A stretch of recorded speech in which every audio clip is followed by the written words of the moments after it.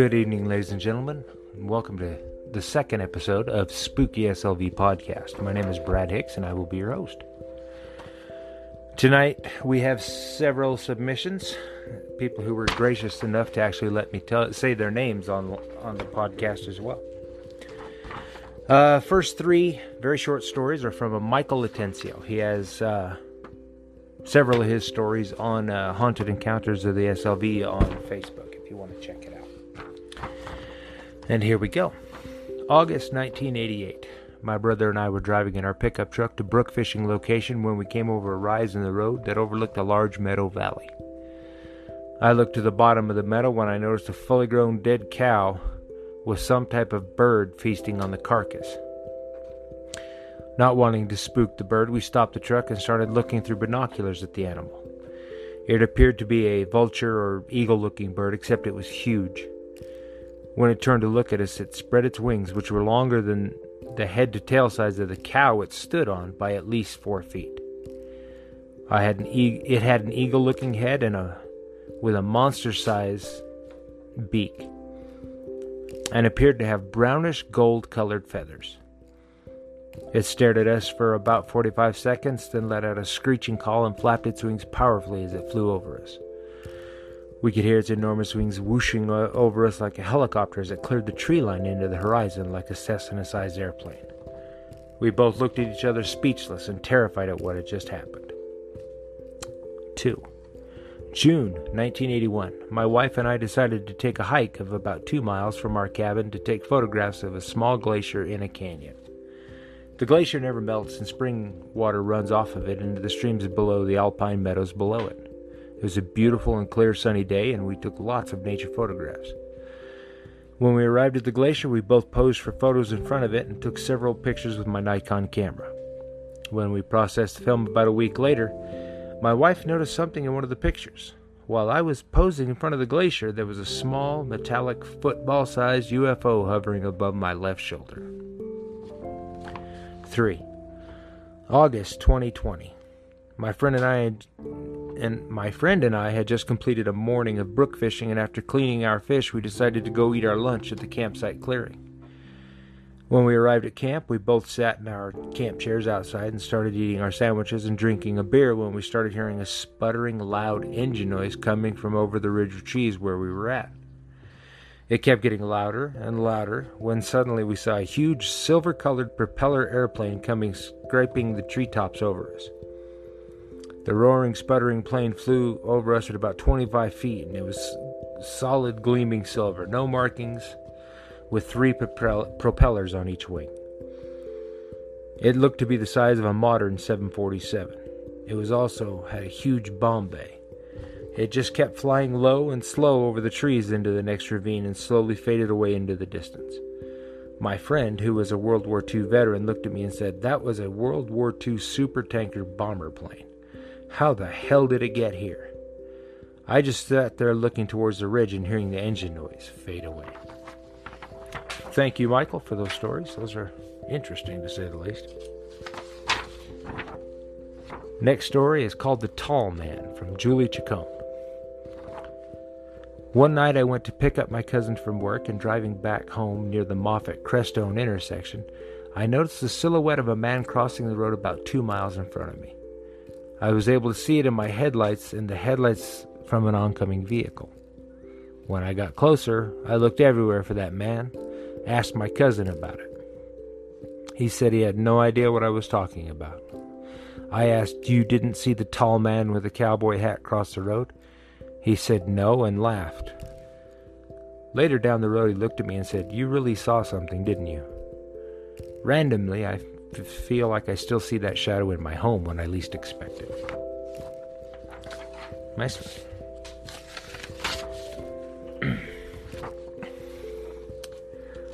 Next story is called Hoofbeats by Isaiah Wilson. About 3 years ago, my cousin and I were heading back to Alamosa from a night of gambling at the casino in Taos. It was a little past midnight, and we were about maybe 10 to 20 miles south of San Antonio Mountain on the road heading north. I was driving, and my cousin was on the passenger side of my black Nissan Altima. As we were heading home, the music all of a sudden turned off. The power in the system completely shut off, which was not normal.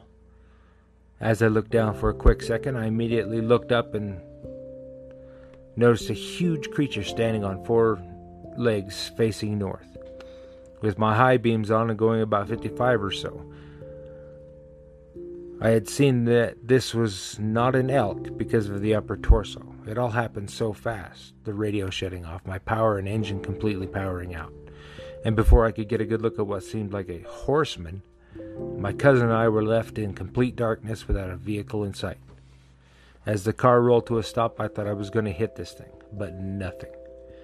I told my cousin, let's get out and push the car to the side of the road before someone hits us. As we got out, I heard hooves running into the darkness of the night east of our location. My cousin was just as creeped out as I was, but we pushed the car off the road and immediately told him, let's pop the hood.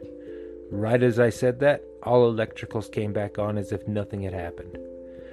When we jumped into the car and started right up and drove off straight back to Alamosa. We both talked and tried to guess what we had seen, but he and I did not get a clear view of this being. I just thank my higher power and was glad we didn't wreck that night, or who knows what could have happened. Thank you, Isaiah. Next story comes from Maria Olivas Montoya. I call it the Closet Man. My experience took place in Monte Vista. We lived in a beautiful white house with a large front porch that had columns on the sides of the house that was far off the ground, which I loved to spend time on. I used to sit and read a book or watch traffic pass by. I loved it during the day, and we had a big yard, a garden, and a tire swing that I'd play on till dark. But once dark hit, it was a completely different house. As a child, I dreaded the night to come because it meant I had to go inside our I had to go inside our home, where I felt unwanted, even hated, by the ghosts that resided in it. At night, we would not get up to get a glass of water. We would not go to the restroom or even uncover our feet or heads at night. We would lay down praying for sleep to reach us quickly. In our 3-bedroom home, there was a man who lived in our room with us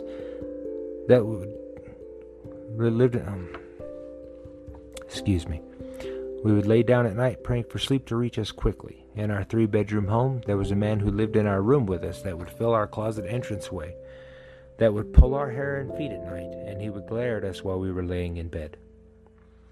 If we had to get up because our bladder were about to explode, we would have to run past him hoping he wouldn't see the women sitting in the rocking chair in the dining room knitting at times. He would pull our hair. He was mean and nasty. And we would tell our mom about him and would ask if we could sleep in her room, but she would never see him when she slept in our room with us. But one time especially that I will never forget is the time the man in the closet left the room to torment us in the living room. My parents happened to have been celebrating because some friends had come back to the valley and invited everybody over, including all the kids of the friends, which was fun and exciting for us, as well as a sleepover, but apparently the man in the closet was not happy. We were all gathered in the living room because our parents had sent us to bed because it was late and time for us to settle down and sleep, so we were deciding who's sleeping where, and of course, us being the little guys had to go sleep in the room, and not with the big kids in the living room. I was scared because my big sister usually slept in the room with us, so I was restless and nervous for the outcome of the night. So I tossed and turned and some more, and I decided to go sneak with the big kids, and I was getting up going past the lady knitting on the rocker. I heard something behind me when I felt my hair being yanked, and I was lifted up in the air. I started screaming, and the big kids in the living room were startled and woken up and saw me dangling in the air by the silhouette of a man holding me by the hair. I was screaming and crying, and the big kids were crying as well. And one of them ran out to get our parents to tell them what happened, but they said they needed to stop watching scary movies. Thankfully, in '95, we moved out of that nightmare home, and to this day, I have to pass it every morning, and I still get scared passing by. Thank you, Maria. Faceless Hitchhiker by Jeff Romero. I was coming from Taos, headed to Colorado Springs to have Thanksgiving at my mom's. I was on the west side of the pass trying to get to the other side before dark. I had traveled the pass many times since I was a young boy, and I was always warned by my mom not to travel the pass at night. On this occasion, however, I was too late. It was starting to snow, getting dark, and was still several miles from the top, where it turns into a 2-lane. I looked on the right-hand shoulder and saw what I thought was a female hitchhiker. I thought to myself, she probably needs a safe ride to Berg, being Walsenburg. So I started to pull over. I didn't feel right about it and started to get a chill up my spine. And then it happened. I looked in the rearview mirror and it was light enough to see inside the hoodie she was wearing. I looked and I saw nothing. No eyes, no lips, no nose, nothing. And yet it was a face. I backed up even more to get a better look, and the closer I got, the more I realized that this thing was not human.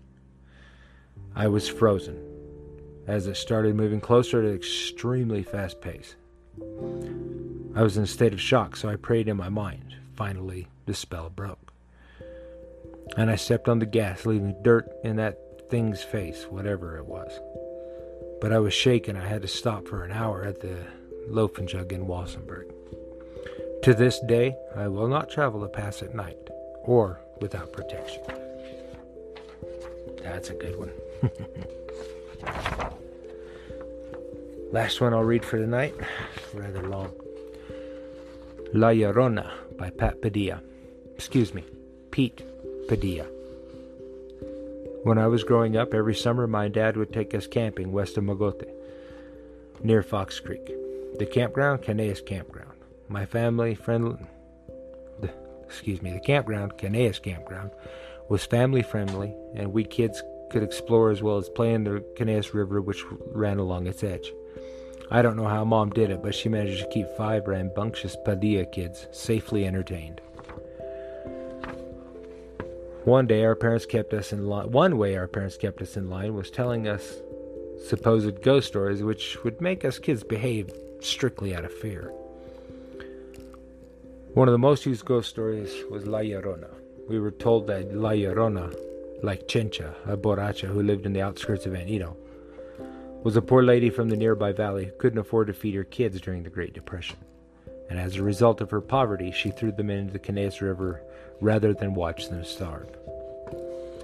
According to the story, the deaths of her children caused her great pain, and in her infinite grief, she walked the banks of the river looking for her dead children's ghosts, hoping to reconnect with them. But as she walked the river in her despondent grief, she cried a wailing moan, hence the name La Llorona, the crying lady. For a while, the story frightened all of us kids enough to scare us into behaving during the nights we sat around the fire and enjoyed the campsite.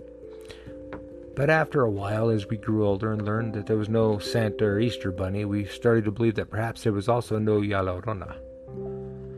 Thus, we got brave enough to venture to the outer regions of the campsite after dark. Exactly the behavior La Llorona was supposed to suppress. Also, my oldest brother and her relatives liked to play scary tricks on kids, knowing how gullible we were. But soon enough, we learned to be skeptical of any ghosts on account of such just being one of the older relatives attempting to scare us. So one night, after dark, my sister, my younger brother, and I decided to go exploring around the campsite. Normally what we'd do is explore while keeping the campfire in view. That way we'd have a reference as to how to return safely back to camp. This one night I'm referring to, we 3 were exploring relatively far from the campsite. And we saw what we thought was someone walking towards us with a flashlight. We could definitely see the round, patterned light coming towards us, and thus figured it was one of the adults returning to the campsite after doing their business, away from the tents and station wagon. Because we weren't afraid of ghosts now, we started asking whoever it was to identify themselves. We got no reply. So we asked again for the person to identify themselves. Again, no reply. Yet the circle of light kept coming towards us. Eventually we stopped asking, and each decided to hide behind a tree trunk or to perhaps avoid detection and maybe even put a scare to whomever was refusing to communicate with us. But as each of us hid behind the tree and observed the circle of light come towards us, we noticed that the light source had no human connection. The light was some sort of blurry orb without a person anywhere near it. We all froze in disbelief as the light passed close to us, sort of hovering off the ground as it passed by. But as it passed by, the air grew intensely cold and a breeze accompanied the orb as it passed. We three observers froze in place in frightened disbelief. After it passed, we ran as fast as we could back to the campsite. None of us wanted to tell of what we'd seen out of fear that perhaps our parents were right. Maybe there were ghosts around that area like La Llorona. To this day, we three siblings have never spoke to anyone about what we witnessed. Although we hadn't heard any wailing, perhaps there was something paranormal roaming the woods besides La Llorona. Those are the stories for tonight. I've got a few others for the next episode. One is actually a ghost story of my own account of what we saw when I lived in Monte Vista, which you guys will get to hear on the next episode. As for tonight, I'm done. Thank you. Hope you enjoyed the stories, and we'll talk at you on the next one.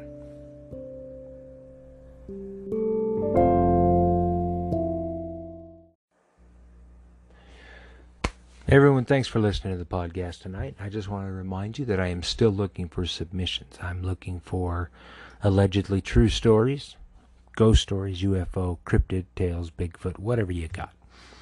I'm also looking for creepypastas, horror stories, sci-fi stories, all fiction that I can read along on the podcast. If you do have a story or a tale you want to tell, please just email me at spookyslvpodcast@gmail.com. Thanks. Disclaimer. All stories read tonight are allegedly true.